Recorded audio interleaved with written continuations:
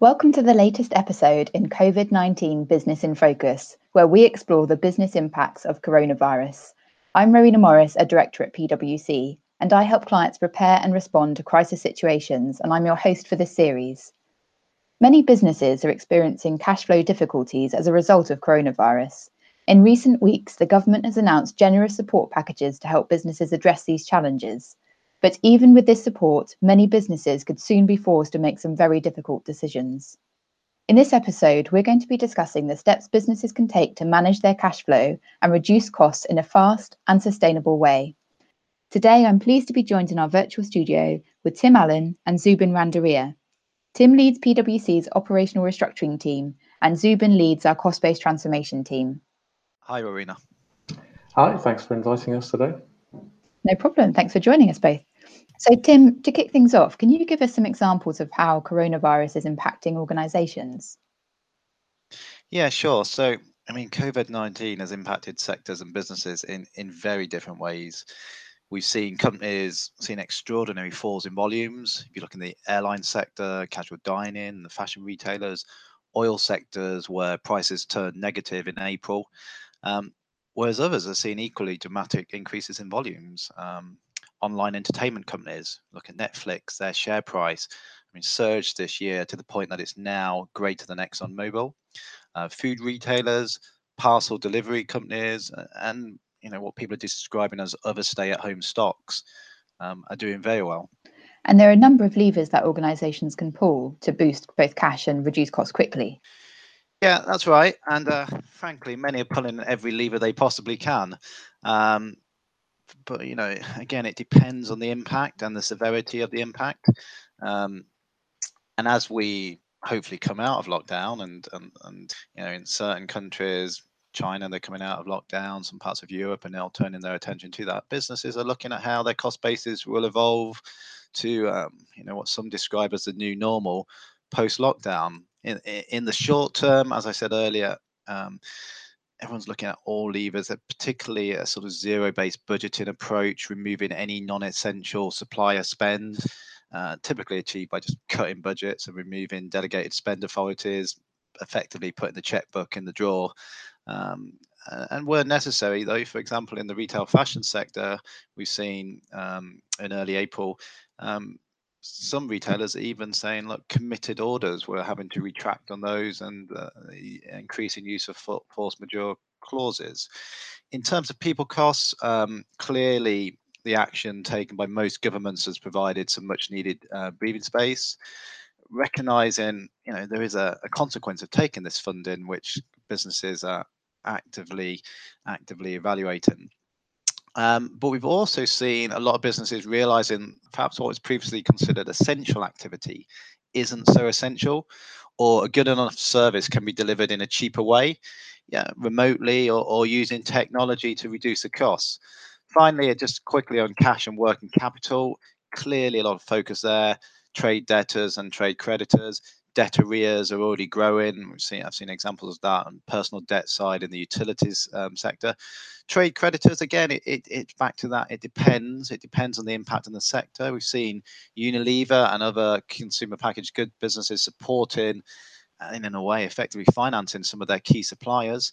At the other end of the spectrum, we've seen businesses prioritizing payments based on the criticality of the supplier where they have to, and agreeing to payment deferral plans, particularly in relation to property costs, and with the landlords bearing the pain of that. So lots and lots of different things to think about. So if you're trying to take out costs quickly, what are the key things to think about? Yeah, so look, for many things, leadership is critical. Aligning on the savings targets and the difficult choices to be made at the exec, at the top of the house, if you will, upfront and clear communication of this to your employees, and also the broader PR. That needs very careful management. And then empowering someone to really hold the business to account to deliver these savings.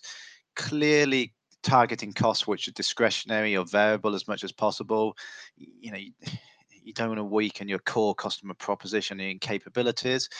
And equally, as quickly as we've got into this, in some territories, they'll come out of this pretty quickly as well. And no one knows whether it'll be a V-shaped recovery, or I heard someone describe it as a bathtub recovery the other day. But the key thing is to retain as much flexibility as possible to allow for rapid changes in demand going forward. And also, it's an opportunity to address some sacred cows as well, and other politically protected spend areas, if you will, which perhaps previous excuses for are now no longer valid. From my perspective, often when people think about taking cost out, they look to make efficiencies. For example, you might look at tightening supplier pricing, or cutting deals with your landlords, or cutting your headcount so fewer people have to do more. And certainly these are areas that one needs to focus on.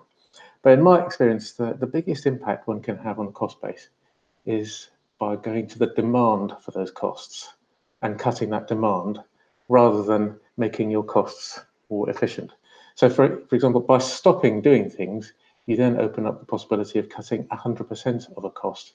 Whereas if you try and get some efficiencies out of something, you might be able to get 5, 10, 15%. So a practical example of this recently is we were working with a client which had a function in their organization producing analytics and reporting for the rest of the organization. And we went back to who in the organization was asking for the reporting and what do they do with it. And we quickly were able to eliminate over half of the activity which was not being used. And we'd have never have been able to get that type of savings if we'd looked at the efficiency of the reporting process in isolation. So, this lens can also be used to ask, which customers or markets do we want to serve, and which do we not want to serve, or which products do we want to produce, and which products do we not want to produce. And this lens of looking at what you don't do, and in my mind, strategy is as much about what you don't do as what you do. Then looking at what you don't want to do going forward and demand cutting in your organization, then you can cut out 100% of what you don't want to do. And therefore, from my experience, looking through that demand lens can be incredibly helpful. That's really useful. Thanks, Zubin. I think it'd be helpful to expand a little bit more. And if you've got any other examples of where this has been done really effectively. Yes. When it comes to implementation, we often see businesses run a cost program by appointing somebody internally, a cost czar, who is a program manager, who then goes to the functions, finance, HR, for example, manufacturing, and asks for a cost out target. And then the functions come back and the cost czar challenges them. But most effective cost programs actually span functions. So to bring this to life, for example, procurement may sit in the finance function, but if one asks the finance function for savings, then you may get a better deal out of your existing suppliers, but it won't, for example, consider whether you should even be in that market that requires the product that is purchased from, that is manufactured from product that is produced by their suppliers. So looking at the organization much more holistically allows you to capture bigger savings. And we worked with a travel company which had started down the functional cost saving route with a cost czar, and we helped them look at cost horizontally across the organization, and that took out much more significant cost than they could have otherwise done.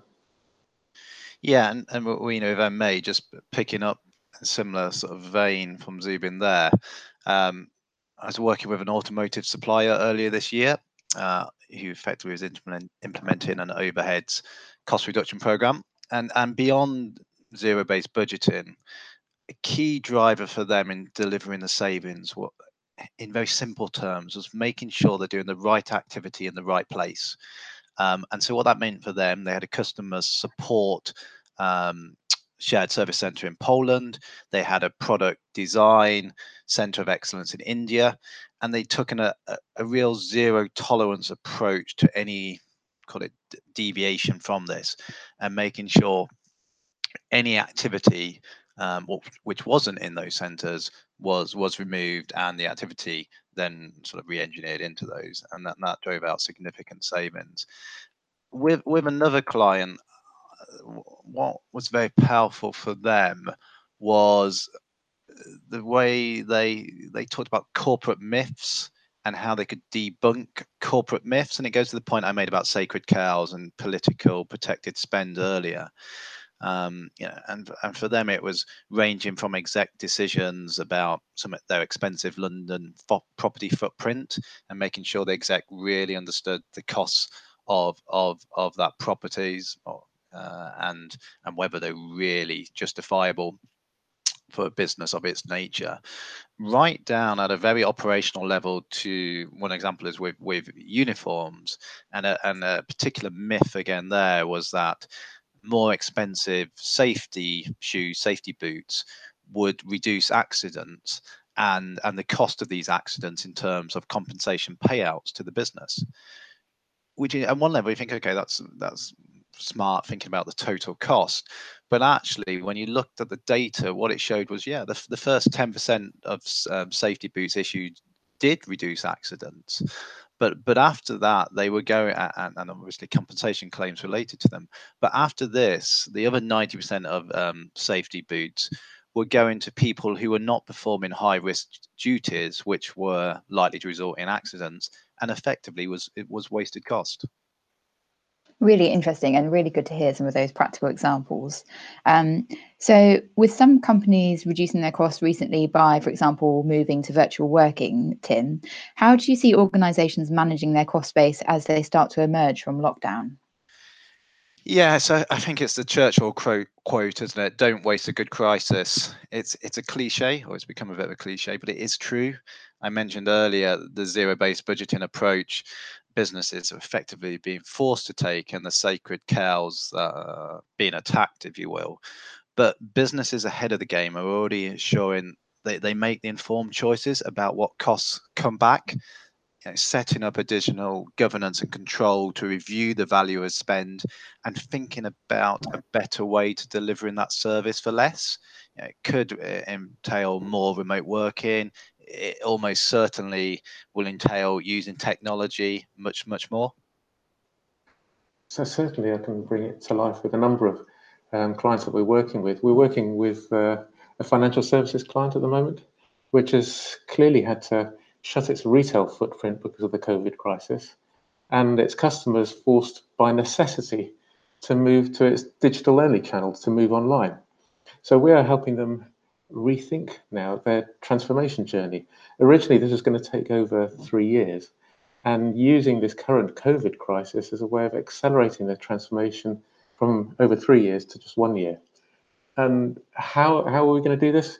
For example, by not necessarily going back to the retail footprint that they had before, and more heavily investing in those digital channels which are allowing them to serve their customers better and more effectively and cheaper.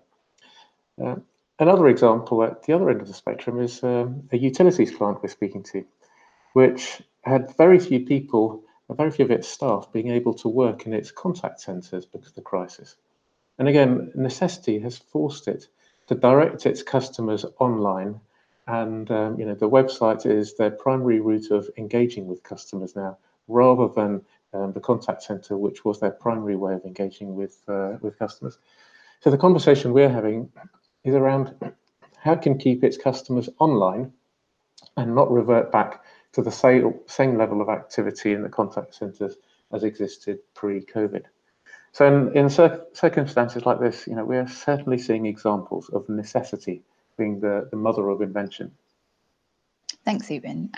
You touched on earlier a little bit around the government funding scheme playing a part in helping organisations manage their costs and liquidity. Can you expand on that a little bit more just before we move on to some practical top tips for people to take away? Sure. The scheme has certainly taken a bit of time to bite and actually get cash in the hands of those businesses that need it.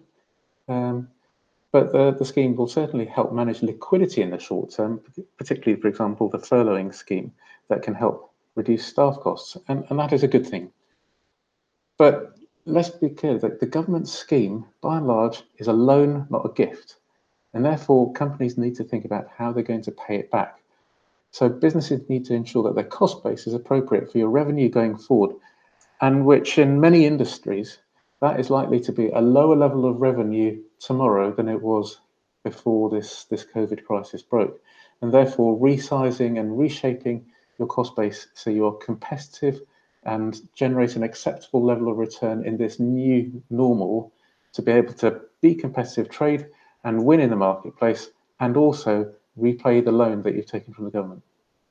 Okay, that makes sense. So say if someone listening to this is thinking of beginning a rapid cost out program, Zubin, what would be your key piece of advice for them? Well, Tim touched upon this near the beginning. I'd say getting commitment at the top of your organisation is absolutely critical.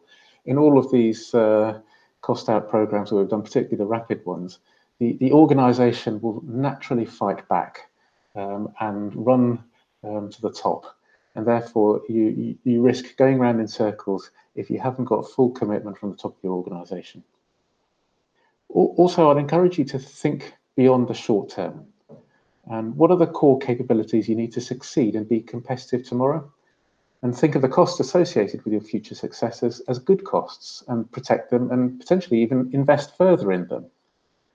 Because you do not want to, no company ever cut themselves to greatness. You do need to be able to compete and succeed in the future, and that will require some capabilities which will have a cost associated with it. But the flip side of this, and I touched upon it before, is looking critically at your products, your markets, your customers, your locations that don't play a part in your future success, and then look to take all of those costs out, either to make you more competitive or to reinvest in the good costs that you need to succeed in the future. Yeah, and just to sort of build on what Zubin said there, and again, we're back to the leaders. It's important not only do they buy into it, but they own the P&L holders own the savings targets. Without their commitment, it's pointless almost as an exercise. A program can help support them. It can connect activity across the business to maximize savings, but it's not accountable to deliver the savings itself. Next thing I think is crucial and often overlooked is make capacity. Think about your best people across the business who can help be part of the program. Costs are not going to come out with people doing it on the side of their desks. And then finally, end again at leadership. Leadership needs to walk the talk. What measures can they take which will really get people's attention and buy into doing their bit? Some really good practical tips there. Thanks so much, Tim and Zubin, for sharing those insights. And of course, thanks to everyone for listening. Thank you. Thanks, Rowena. So if you'd like to know more about the themes we discussed in this episode, visit our website at pwc.co.uk/COVID-19. We hope you'll join us next time, where we'll focus on accessing government funds. So please do subscribe to keep up to date with all of our latest episodes. Thanks, everyone. And until next time, stay safe.